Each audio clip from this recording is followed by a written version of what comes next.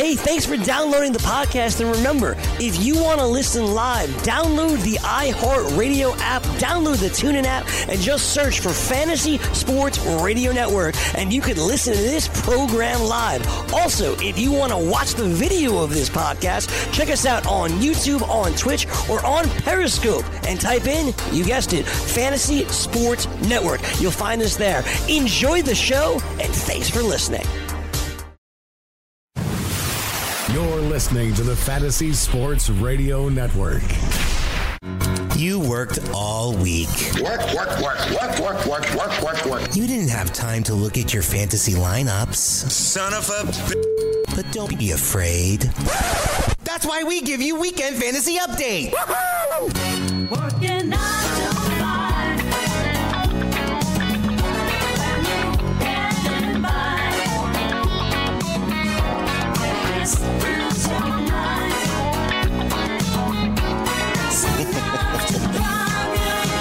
All right, welcome to the Fantasy Sports Radio Network Weekend Fantasy Update.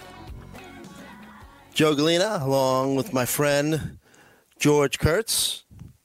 George, how's it going? It's going, right? That's what life does. Life goes on here. Yesterday was an interesting day. Not good for the Yankees. Good for my wallet. That came out well. So it's going. Another weekend, closer to football.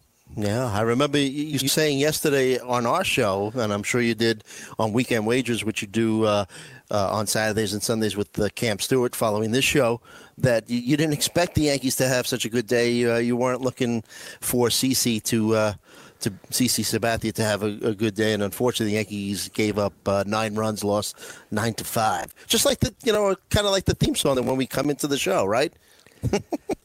Yeah, except the Yankees right now starting rotation isn't working very hard. Certainly not working very long. That was the best outing they had in a week, and CC only went 4 1/3. And gave up 5 runs. And what it is, it is what it is. We're going to have problems over a long season, but as I think I've been preaching through most of the season on various platforms, this Yankee team is built to win the regular season. It's not built to win the playoffs. And that's why I've never had the Yankees as a favorite to win the World Series, because I don't think they can beat Houston in a 7-game series. Not going up against Cole and Verlander. And you think about it, who are you throwing if you're the Yankees? Who are you throwing game 1? Does it matter? I mean, they're all CC, right? Hap, Tanaka. Apparently Domingo I'm thinking of Terman, so he won't even be there. I mean, you don't think he's going to be available to pitch in the playoffs? I'm just telling you what the Yankees said, that he's on an innings limit. That would seem to be no. Wow. They'll shut him down in September, or maybe he'll be a bullpen guy in the playoffs and not a starter. The weird thing is about Severino, and he's going. Listen, he'll be throwing off a mound in about a week. Right, which means, but he's not expected to return to the team until September. But they say out of the bullpen, so you're talking in a month he can't build up strength to be a starter again. That doesn't make any sense. That's all you get in spring training, a little over a month. So that's weird to me, because the Yankees' best chance would seem to be Severino back as a starter and back to being Severino of old. I understand that's a lot of ifs. I get that. And then whatever starter they pick up by Wednesday, which I do expect them to pick one up, hopefully it's for the Yankees, it's a top-notch starter. And that's their chance, Severino and that starter going against Verlander and Cole. They won't equal Verlander and Cole, but at least keep them in the game. And let's see if those bats can do something.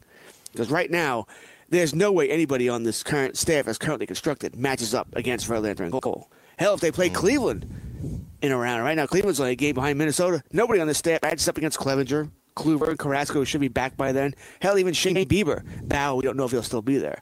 So the Yankees, like I said, I'm not worried about the regular season. I think they'll still win the division. Too big a lead, but the playoffs are going to be a huge problem for the Yankees.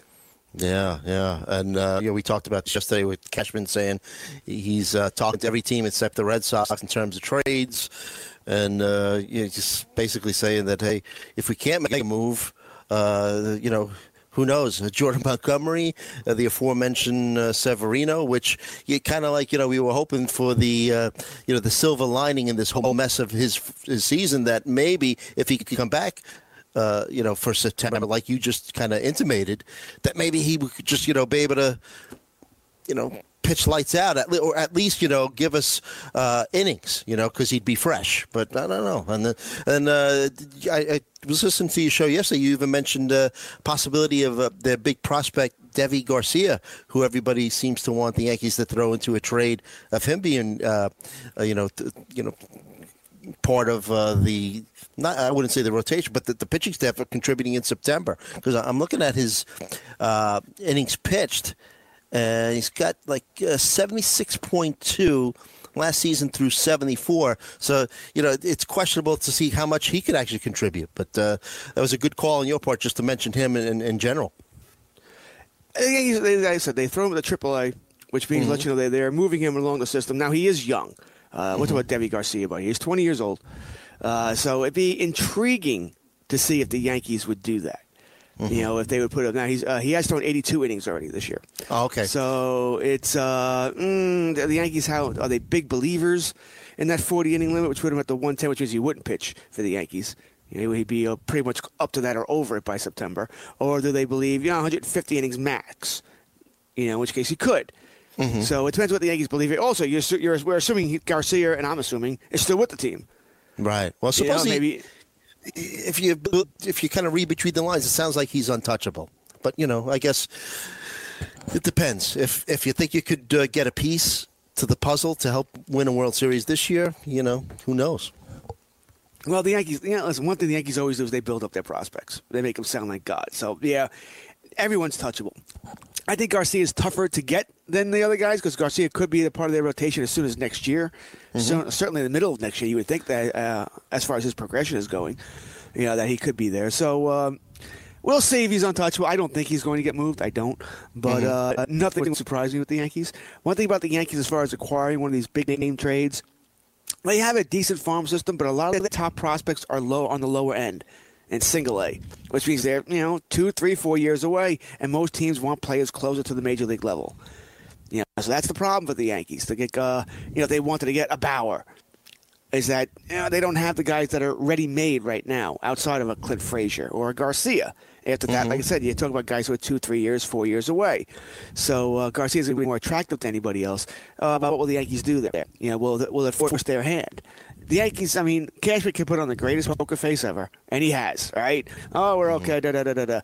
Everybody knows the Yankees. The Yankees probably need 2 starters. They're not going to get 2, at least not 2 good ones. But that being said, they have to get 1.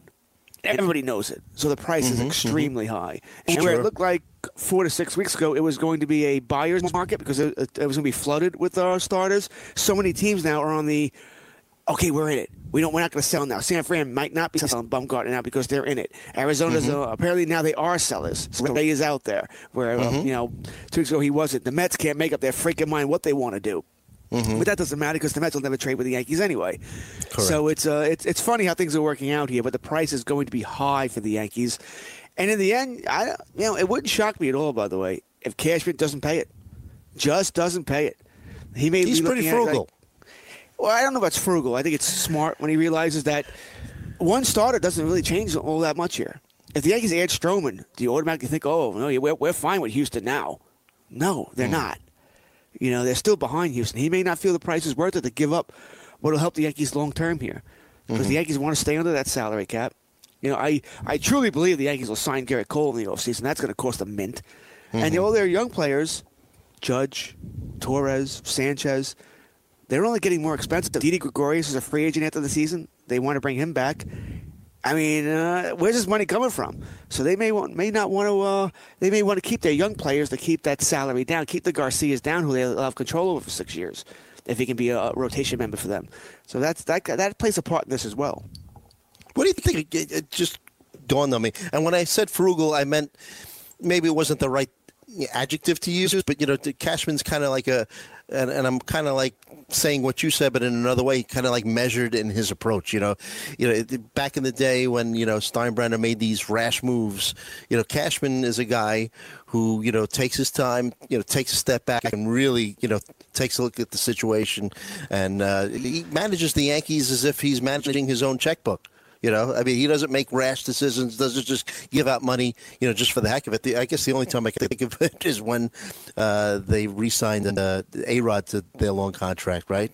But for the most part, he's been pretty measured. But and this question just came to me when you mentioned his name. Do you think that Sanchez is a career Yankee? Because when you look at Sanchez, He was white hot at one point this season, then cooled off. And, his defense has improved, but in my opinion, he's a long-term DH, maybe even, a first baseman if he can learn to play first base. Do you think I know this question's coming out of nowhere. Do you think he's a career Yankee? Well, first off, Cashman had nothing to do with the A-Rod option when he signed him. That was all Hank Steinbrenner. That's what got Hank Steinbrenner pretty much eliminated from the Yankee hierarchy when Hal took over, because Hank did that. Cashman had said if A-Rod opts out, he's not coming back. Mm-hmm. And then Hank got involved. So that's not on Cashman at all. Sorry, Cashman. All right. Yeah, that was all on Hank. And that's it. That is what got Hank pretty much ostracized from the Yankees when he got involved in that. So as far as Sanchez, do I think he's a long-term Yankee? Probably. I mean, a lot of... Meaning you wouldn't put him in a trade, right? I mean, obviously not this year, but down the road, if you could get, let's say, a top-notch starter somewhere down the line, do you think the Yankees would think about moving him? Well, who's going to catch for you? Now you want Romine as your long-term catcher. Catching is very tough to find in baseball. The Yankees with Sanchez and Romine, they're fine. There's nothing. Most teams would kill to have that. Yes, Sanchez can be a problem from time to time. He does seem to lose focus. Mm-hmm. I think he gets caught up with Judge, Stanton, Voit noise. He wants to hit the ball 900 miles, and that's why he doesn't go to right field enough. I think he's still immature that way. He has to learn, hitting 316-foot home runs to a short porch in right field in Yankee Stadium counts just the same as 450-foot monsters to left. And he's got to learn to use that. Judge, I think, is actually the opposite problem. Judge actually likes hitting the ball to right field too much. And he doesn't pull the ball enough. But I think you see Sanchez gets in that rut where he's trying to pull everything, which is when you see his average really drop. Catching, it's catching stuff. But do I see him long term? We'll see what his contract demands are when he becomes a free agent. He'll go through the arbitration process. He'll get paid there. His defense has definitely improved this year. It's far from perfect, but it's improved where he's at least average. We know he has a gun for an arm, which is nice. Yes. And hitting wise, my guess is overall he's going to be about a 240 hitter. He's going to hit about 35 bombs a year if he were to stay healthy, and you'll take that. In today's game, you're going to take that. He's a threat up there. Mm-hmm. If he ever learns, like I said, control the strike, so don't be afraid to go to right field, he'll raise that average even further. He'll probably hit more home runs, too. Lord knows in Yankee Stadium, especially with the ball the way it is nowadays, the ball flies out of here. But, I think he's going to be with the Yankees for a long time. Mm-hmm. All right. Personally, down the road, if I had an opportunity to move him, like when he's at his peak, because we've seen him, perform very, very poorly. We've seen him perform at a very high level. And I just think that, man, if you could get something for him, if you could trade, and it's not going to happen this year, but, if you could trade him for almost like an ace, let's say a Trevor Bauer for a Gary Sanchez, I think I would do it. But, that's just me. But so you mentioned the Yankees having trouble. Here's an interesting stat, which I saw on the MLB Network this morning. Since the 2018 season, Yankee starting pitchers 4-11, 7.81 ERA, 308 batting average against, 26 home runs allowed at Fenway Park. That's since the 2018 season. So keep that. What about Topman? This guy has been really hot. Do you think that the Yankees could move him based on, they're not going to get a bona fide, ace type guy like a Trevor Bauer, but what do you think his trade value is now? He's batting. What is he batting? 455 over his last 14 games. Well, we're talking like fans now. All right, yeah. Oh, this guy's played well for 2 weeks. Let's trade him for Bauer. I didn't say that. Don't say that. I didn't say that. But it's part of a package. Moncada and what he's going to bring. I mean, Moncada's a throw-in. Topman's a throw-in. That's all he is. He's a throw-in. Well, yeah. Mm-hmm. So, you're not talking about Topman as far as a trade. We get Bauer for Frazier and this. How about we give you Topman, too? That's the sort of thing. Topman's not going to be the headline of any deal here. He's had a nice little run here in July. Like you said, it's part of a package. But everybody's part of a package. You can talk about the whole 40-man roster and go on. Everybody can be part of a package, but he's not going to. No one's calling about Topman. Mm-hmm. Not as far as anything big here. He could be a nice throw in here. It depends on what you believe. He certainly looked better in July than he did earlier on in the season with the Yankees. You can make an argument he's better than Gardner, and I'll make that argument any day of the week. Yeah, you're not a big Gardner guy these days. He's batting .230. What's to be big about Gardner? Doesn't run. I mean, he offers you very little. Other than apparently he's a great clubhouse president. He's making $10 million a year. I thought that was ridiculous resigning for the Yankees for a team that's worried about their cap issues. Once again, you have players who can do a job there. But that's He's on clutch. Yeah, okay. He's clutch. Sure. The Yankees, they're going to build around. They want to trade Clint Frazier. That's extremely obvious, the way they've treated Frazier ever since he got sent back down. They refuse to call him back up no matter what happens. I think Frazier is worn out his welcome here with his attitude. And listen, I said it yesterday on this show, War with Cam. I understand why he was upset when he got sent down. He didn't deserve it. It was a numbers game. It had nothing to do with him. It was a numbers game. And the Yankees, if I was Cashman, I would have done the same exact thing. I would have sent them down too, because this way you weren't going to lose anybody. If you didn't send him down, you sent down maybe, and you were going to lose him. You sent down one of the other guys, you were going to lose them. So you had to send Frazier down. That's the way it was. But not reporting for 72 hours, even though it's allowed under the CBA, was a bad look. He's had several other little things, and now they haven't called him up since. So he's played out his welcome here. I think he's going to get dealt. I think the Yankees want to build around him. The problem is the way the Yankees treated Frazier, everybody knows they want to deal him. Right. And that's why they think they can get more than just Frazier in a big deal here. Yankees Yankees hurt themselves with how they acted during this. All right. Brett Gardner, 243, 15 home runs, 8 stolen bases. It's the intangibles, George. We'll be back. Move over to fantasy football. Weekend Fantasy Update.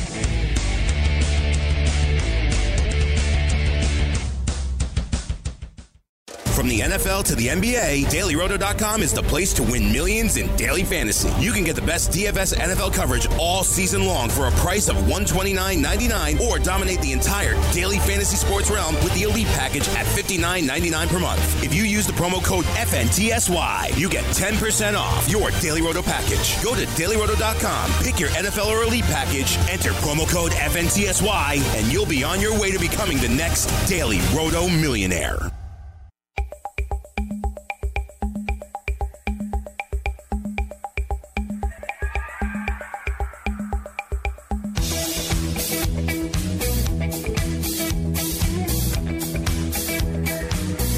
All right, welcome back to the Fantasy Sports Radio Network. Weekend Fantasy Update. Joe Galena, George Kurtz. Blondie bringing us back. Do you like Blondie? You have a favorite Blondie song? I do like Blondie. I like a lot of her songs here, and it's funny. One of her songs, Maria. My wife's name is Maria, so that's. Yeah, I like that one. Yeah, that was later. That's one of the maybe 5 years old. You want to call right, it. Right, and it was a good one. Yeah, it's a very good song. Yeah, Maria, you got to see her and all that. Yeah, it's good too. But I like Blondie a lot. Yeah, she has it's a different kind of music. You have to really like that kind. But I like a bunch of her songs. I got her best CD. Yeah, Call Me was really good, because it combined some hard rocking guitar licks in there, which I liked, and even Rapture. Remember Rapture? Rapture's a really good. I mean, it's weird. It's one of those weird songs. Yeah. But it's a good tune. I mean, I like it as well. Mm-hmm. All right, so we first segment got off to a nice start, talking a little Yankee baseball, also a little trade deadline kind of talk, and.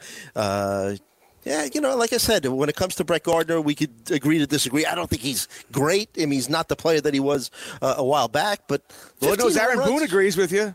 Loves to play the guy. Yeah, 15 home runs, 8 stolen bases, and then the 243 batting average. You take it, and it's the intangible. Like it's such a big thing. Well, today it is. He's got 8 stolen bases for a guy who should be stealing 30 plus. That's his job, and he won't run. Mm-hmm. Gardner's been it's funny for a guy who has speed. He's been one of the worst base runners I've ever seen. He won't run. and by the way, that may not be him. That may be I was going to mention that. Yeah, where he may be told not to run, but I doubt it. Right. The Yankees don't seem to have that rule, but he's a guy who seems, and he's been criticized this by the past, that he seems to need to read a pitcher for a long time before he wants to run. And maybe he's like 6, 7, 8 pitches before he wants to run. But like I said, it could also be that when he's on base. He doesn't want to get. He's not the greatest base runner. He doesn't want to get thrown out and take the bat out of Judge's hands or Stanton's hands. Right. Or these other guys, you're giving up the 2 or 3 run home run. And Lord knows, stolen base in baseball is not important anymore. It's just not. It's the Moneyball era. Where, once again, 27 outs. You don't want to give up one of them. Right. So, I mean, I'm not a huge Brett Gardner fan, but I just like the intangibles, that he brings to the field. You're one of the last two Yankees. I think him and CeCe are the remaining guys on the team from the last World Championship in 2009. So, whatever. So let's switch gears a little bit, talk a little fantasy football. So, this whole A.J. Green thing yesterday, he carted off the field. Thank goodness that right now it's showing up as a low ankle sprain. So, it should be ready in time for the start of the season. But this is just a great example of why, in my opinion, it's so important to have your fantasy football drafts as close to the start of the season as possible. Now, A.J. Green coming off a toe injury, had toe surgery in the offseason. So, there was, I believe he's the 14th wide receiver coming off the board, according to NFFC ADP. But, there was for a little while, there was a kind of a big story in fantasy that he had been carted off the field.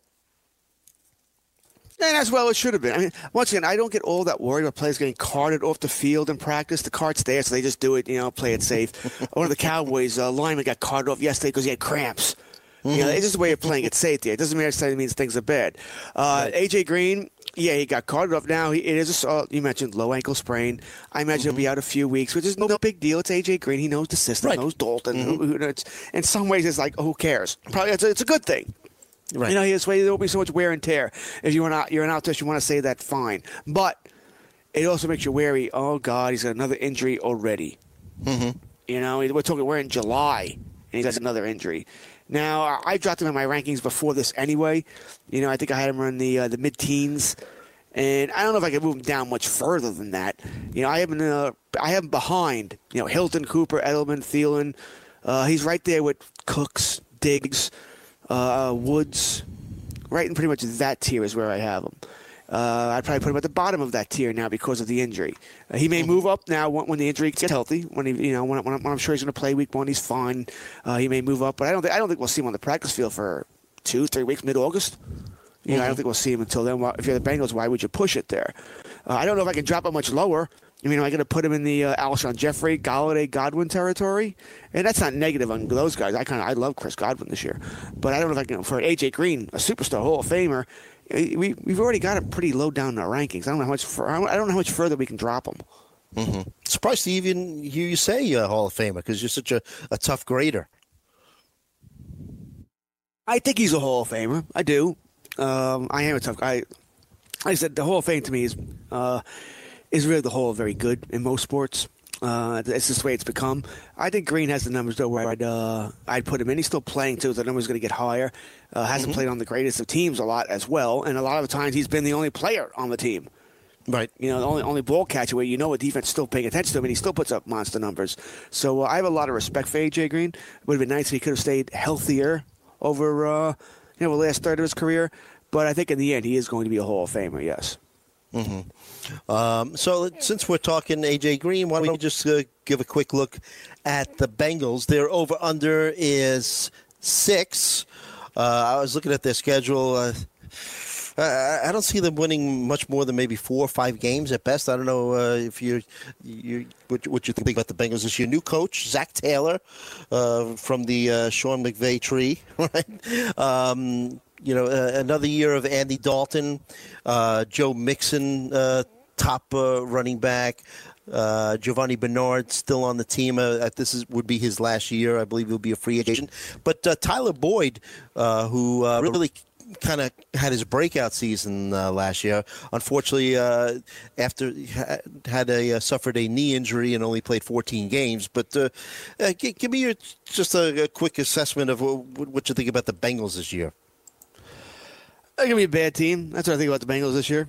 They're going to be throwing a lot in the second half because they're going to be trailing in a lot of games. I don't know if they're the worst team in football, but they're certainly one of them. Miami's probably the worst. Cincinnati will be right there with them. The other teams are going to be bad.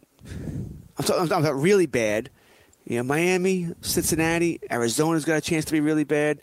I think Denver's going to have trouble this year, but not quite in that category. The next tier up from really bad to just bad.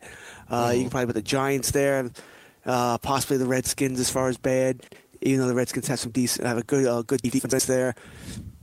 Detroit is going to be one of the bad teams as well. You know, there are some teams that are going to have some issues this year, and Cincinnati Bengals are one of them. I think they're playing for a quarterback for next year. I probably would have taken Haskins if I were them when Haskins fell to them at 11. I think I would have taken a shot, but I think they were looking more towards this year's draft and how strong the quarterback class is, and I think they'll even get a better player than Haskins. I think that's what they're playing for. I don't think they're playing to win this year.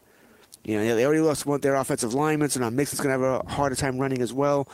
I said the only person I like Mixon in fantasy drafts. I think he's a running back 1, lower end RB1. AJ Green, we already talked about him. Tyler Boyd just signed the contract extension. I think as long as Green stays healthy, Boyd will be fine. You know, once again, secondary receiver there, defense not paying as much attention, he'll be good. But if Green's out for any length of time, that hurts him as well. So this Bengals team, I mean, what was the over/under on games? 5.5, you said? 6. Oh, take the under there. I'll take the. I think I've already bet the under, actually. Yeah, because I was looking at their schedule. I had them. I kind of thought that maybe I was even too low on them, but I had them at 4 wins. I mean, they open up at Seattle, then they play home to San Francisco, at Buffalo. I think they're going to get swept by the Steelers this year. Probably a good chance of them getting swept by the Browns as well. Not too many. You know, I mean, they play at Miami, but that's probably a win. Not too many automatic wins here that I could just look at. I don't know if you can say Cincinnati playing at Miami is a win. By the way, if you only have Cincinnati at 4 wins, you can't give them a win against anybody. Say, oh, they'll beat this team, even though we think, but Miami's pretty much terrible. But I mean, we think Cincinnati just in the division alone. I mean, talking. Let's give them 2 wins in the division. Even that's being nice. All right, maybe you'll beat Baltimore once, you'll squeak out a win someplace else. Let's give them the Miami win. 2, I'll give them the Arizona win. 3. Okay, where's your next win? Right. You play maybe the Jets, San Francisco at home? Right, maybe. Maybe Buffalo. Maybe, but even if you want to give them, let's give them San Fran, let's give them Buffalo, let's give them the Jets. That gets you to 6, and we're giving you wins that I don't think you're going to win. I don't think you're beating San Fran. I mean, I don't think you're beating the Jets. You know, Buffalo, maybe, because Buffalo's offense is bad, but it's in Buffalo. So, I mean, if everything goes right, you win 6. Right. And nothing ever goes right in a football season. And I don't think, I'll say this again, I know teams will never say this. I don't think they want to win. You know, I think in professional sports nowadays, most teams realize if you're not a very good team, then you want to be a very bad team. So you get those low draft picks. You know, and you get the high draft picks. So you get, that's how you improve. We've seen that. We've seen it in baseball over and over again. Seen it in hockey over and over again. You either want to be competitive, or you want to be bad. You don't want to be in between. Being one of these teams that wins 6 to 8 games does you no good. You get those the 12th overall pick, the 14th overall pick. You don't improve fast enough that way, especially if you're not going to be a big player in free agency, which Cincinnati isn't. So I don't think they're all that interested in being one of those teams. That's why I think in the end, as far as the over/under, and Cam and I have gone over this, this is another team I would bet heavily on the under. And like you mentioned a few minutes ago, as a bad team, probably be throwing the ball a lot in the second half. So are you high on Tyler Boyd? Last year, like I said, 14 games, 76 catches, 7 TDs. Well, yeah, Boyd sort of had a tale of 2 seasons last year. When Green was healthy, he was fantastic because, once again, Green gets all the coverage. You know, so what worries me about Juju Smith-Schuster this year? He was great when Antonio Brown was there because, once again, Brown got all the coverage. But when Green went out, all of a sudden Boyd had problems. You know, he wasn't that same player because he was facing the number 1 cornerback, facing the safety over the top, facing the defense paying attention to him, wanting to cover him. So I do worry about that. I like Boyd as long as Green stays healthy, which is why this injury would make me drop Boyd in the rankings as well. If this injury were to go into the regular season, which I truly don't think it will. But if it were going to, I'd be worried here. And I might drop Boyd a couple of spots anyway, just thinking that, you know what? What's the over-under on Green playing? How many games Green plays this year? Right. It's not going to be 16. Is it 12? 13, 14, 8? You just don't know. And I think once that happens, Boyd takes a tumble as well. The good news, however, is if we keep saying Cincinnati's a bad team, they're going to be trailing in the second half, which means they're going to be throwing a lot. Right. All right. So, let's move on.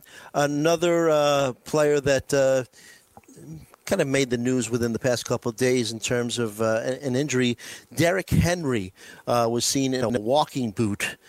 Titans running back. Remember, Derrick Henry finished off last season on a high. He had that 238-yard rushing game against the Jaguars, had 170 rushing yards against the Giants. Any concern? Getting when I read about this, it's really no real. We can't tell if this is maybe just the Titans being a little bit too overly cautious, but I guess anytime that a guy that is going to be making his money running the ball and his foot is in a walking boot, it's got to be a little concerning. Absolutely, you have to be concerned. I mean, if he's lying straight through your face, oh, no, I'm not concerned. Of course you're concerned, especially when the Titans won't talk about it. I find it's idiotic. All right, your starting star running back is in a walking boot. And no, we're not going to. Why?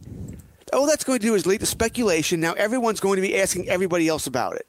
Just say what the problem is. No, he's got a slight sprain. He'll be out of practice for a week. No, we're going to amputate his leg. He's gone for the year. And just say it. I don't understand that. Why they got to make the state secret? It's July 28th. All right, the media is going to be hounding you for this, and it's going to drive you crazy. I don't understand this. I feel differently. It was this is week 1, and you're hiding it before week 2 because you don't want to say he's going to play or not. I get the state secrets then. We're talking, it's July 28th. Is he? What's wrong?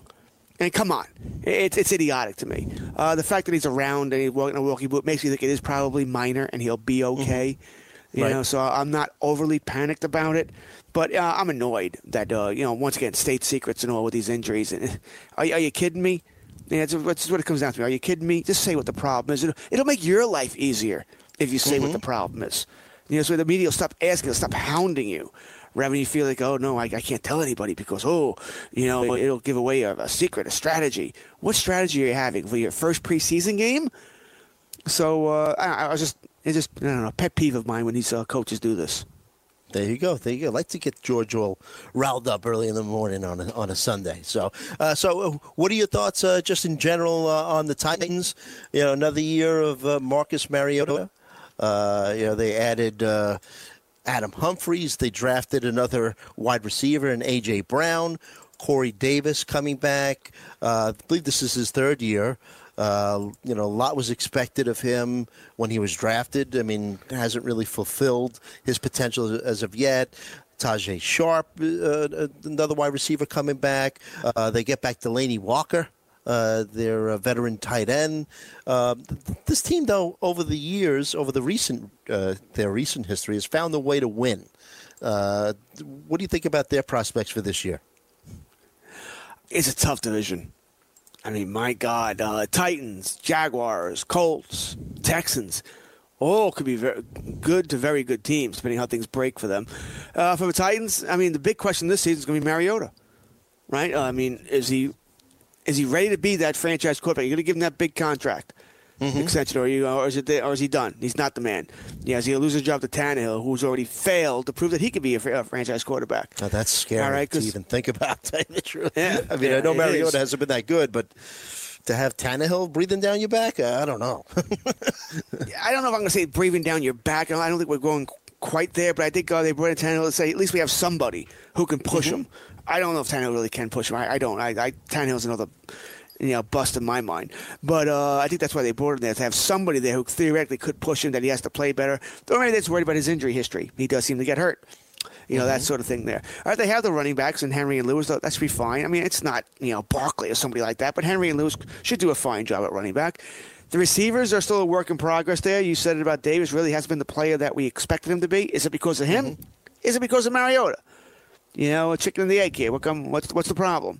They did bring up Brown. Humphries was a nice addition from a slot receiver. That should help. Delaney Walker being back will help. The defense and offense, the offensive line's good. The defense is solid as well. This is a good overall solid football team. How far they go depends on Mariota. And I don't want Mariota in fantasy in a super flex or a 2-quarterback league. I don't want him. He's not a quarterback I'm itching to get, dying to get. He's a quarterback 3 in my mind. So I think that's where their issues lie. I think if they had a better quarterback, this team would do more damage. But they don't. They'll fight. But in the end, I think they're somewhere around an 8-8 team. got to wonder, and he's got to take responsibility. Mariota does, but you have to wonder if his coaching staff just hasn't found the right system to make the most out of his talents. But we'll find out this season. We'll be back with more Weekend Fantasy Update.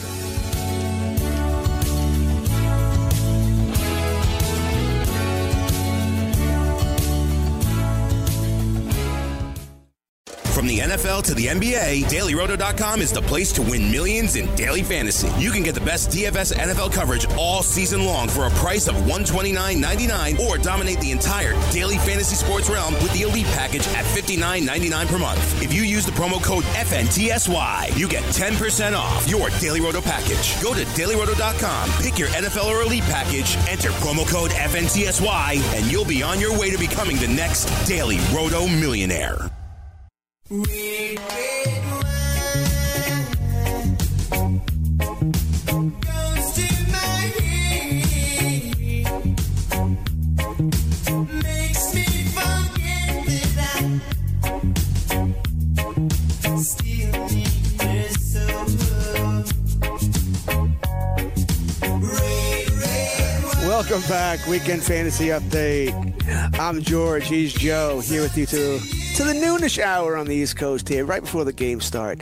Season-long fantasy football drafts are in full swing, and Roto Experts has you covered with their NFL 365 fantasy football package with the best math-based seasonal projections and rankings available anywhere on the internet.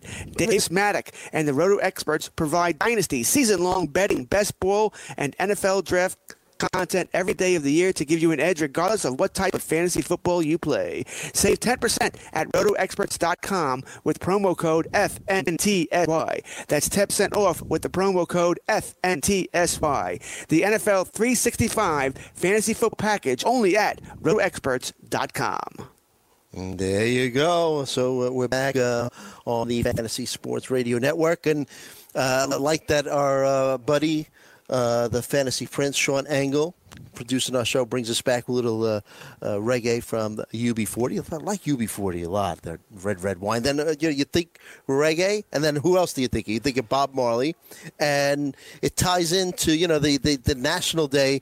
I like to go over it every once in a while. Today is Buffalo Soldiers Day, and do you know who the Buffalo Soldiers are, George? I never even heard the term.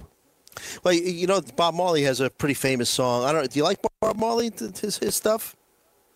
Okay. I don't dislike it. Right.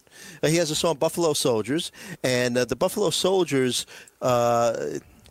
were the first regular Army regiments comprising African American soldiers in 1866. So it's National Buffalo Soldiers Day.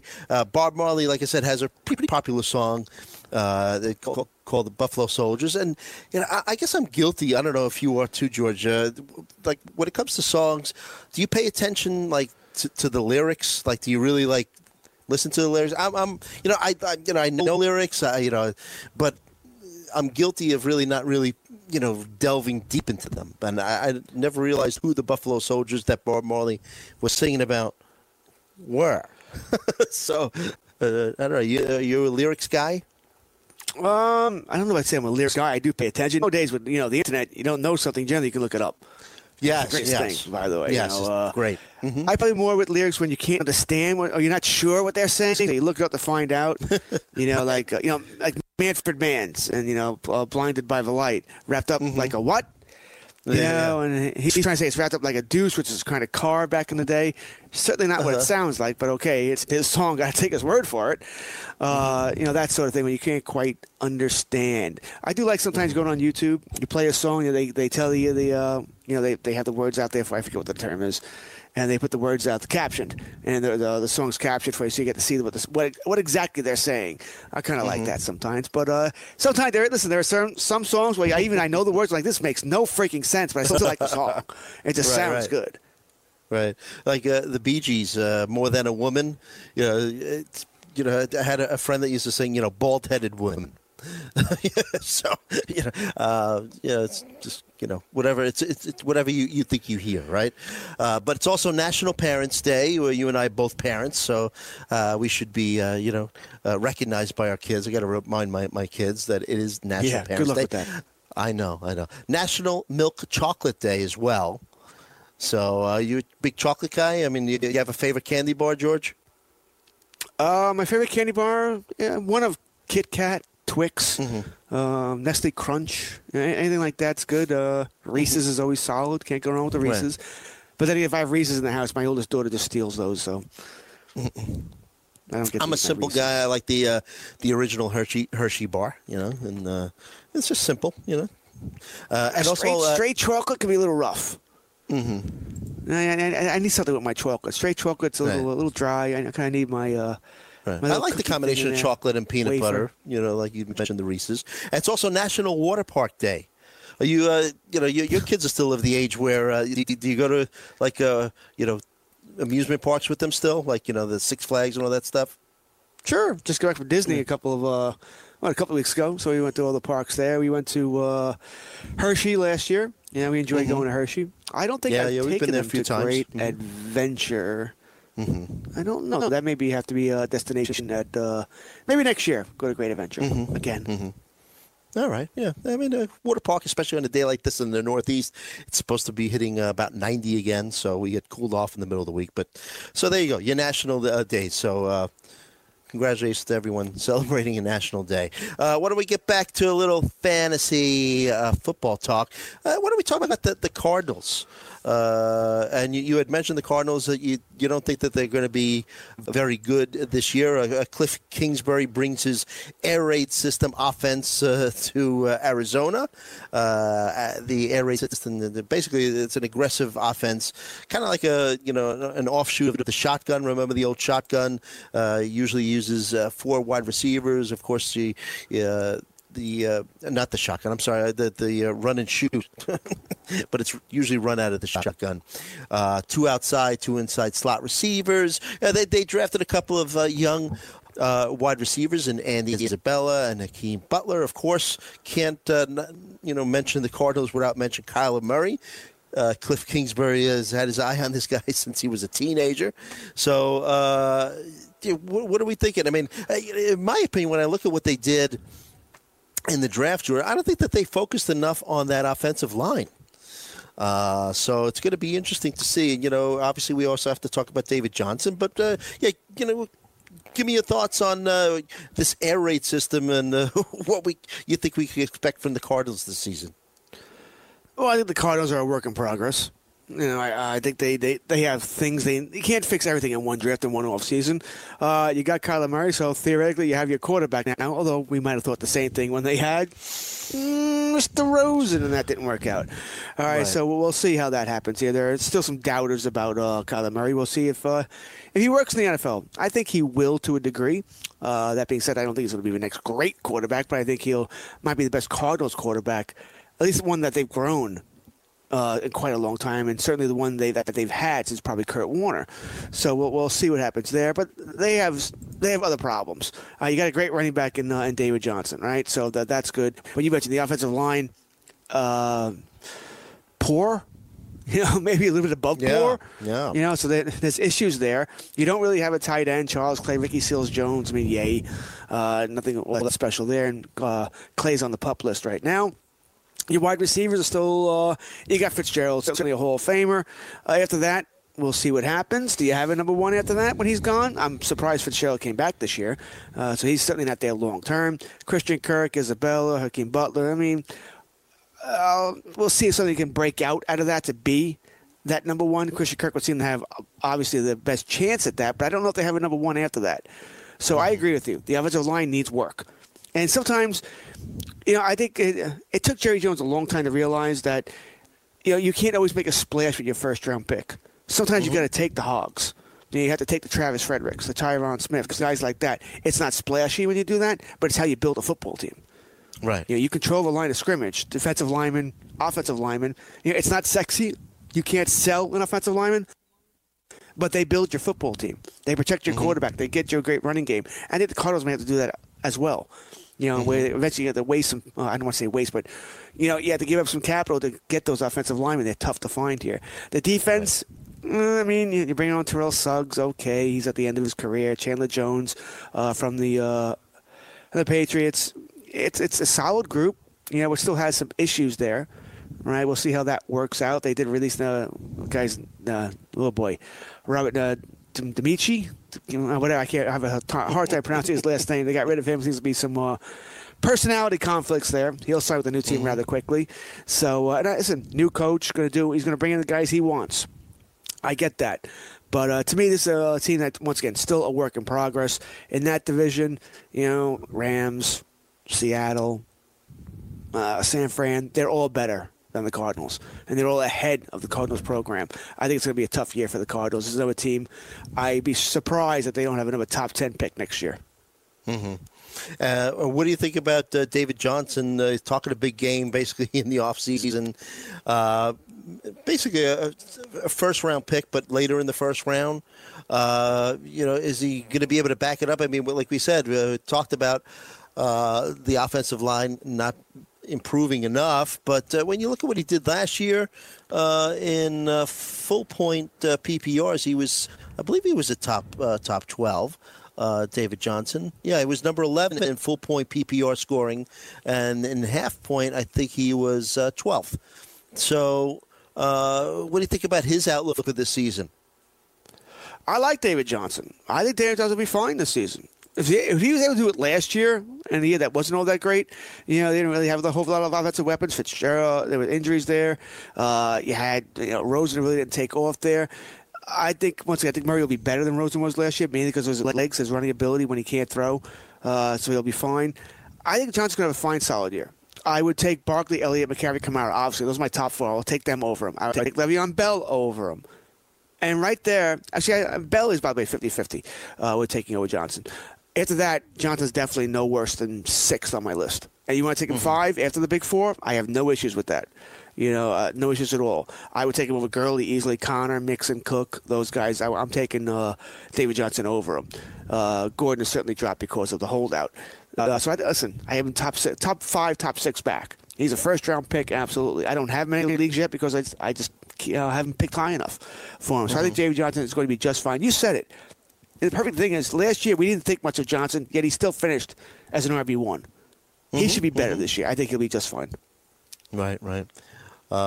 Yeah. So, and just to go back to your point in terms of, when you're putting together a team and, drafting a team, the offensive line being such a big part of it, and, no better example than with the Rams, when not only through the draft, but they signed Wentworth from the Bengals, and all of a sudden, Goff had more time to throw the ball. Obviously, different coaching mentality supporting him as well. And then not only did it help Goff, but building up that offensive line, but it also helped Todd Gurley as well. So, huge thing. So this air raid system, like I said, kind of like a variation of the old run and shoot offense.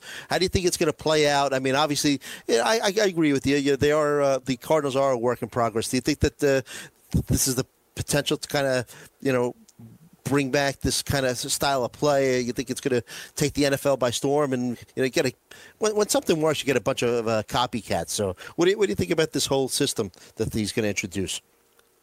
Well, the NFL is a copycat league; it always has been. If something works, everybody else is going to take from it and want to use it. That being said, this system is so great, it would have stuck the first time around. It's not the run and shoot, but it is an offshoot of it. They don't have the personnel to use it, not yet. I mean, you think about it, when the Oilers had, they had those, the Ernest Givens of the world, and the other 2 receivers who I can't think of right now. And you had Warren Moon. You had a Hall of Famer. You ain't got that here. All right? You don't have anywhere near those kinds of weapons. And even in that system, not like the Oilers ever made the Super Bowl, as I checked. Okay? They were always a team that flamed out. Defenses are going to figure it out, and they will stop it. And generally, it forces your defense to play a lot of football. Turnovers also come with that kind of system. Because you're going to put the ball up in the air a lot. So, no, I don't think it's going to take the NFL by storm. I think they'll have some success and some failures. I might feel differently if they had the personnel to do it. If you had a more seasoned quarterback, you had a good, strong wide receiving core, and an offensive line also, by the way, you might get Murray killed as well. Drop him back to pass all the time. So I'd be worried about that. So, no, I think it'll be fun to watch, mind you. So I think that could be good. But other than that, no, I don't think it's going to take the NFL by storm. Like, oh, my God, we can't figure out how to stop the Cardinals' offense. No. Any of these wide receivers other than Fitzgerald intrigue you? I mean, Christian Kirk season ended early because of a injury, but I mentioned Isabella and Hakeem Butler.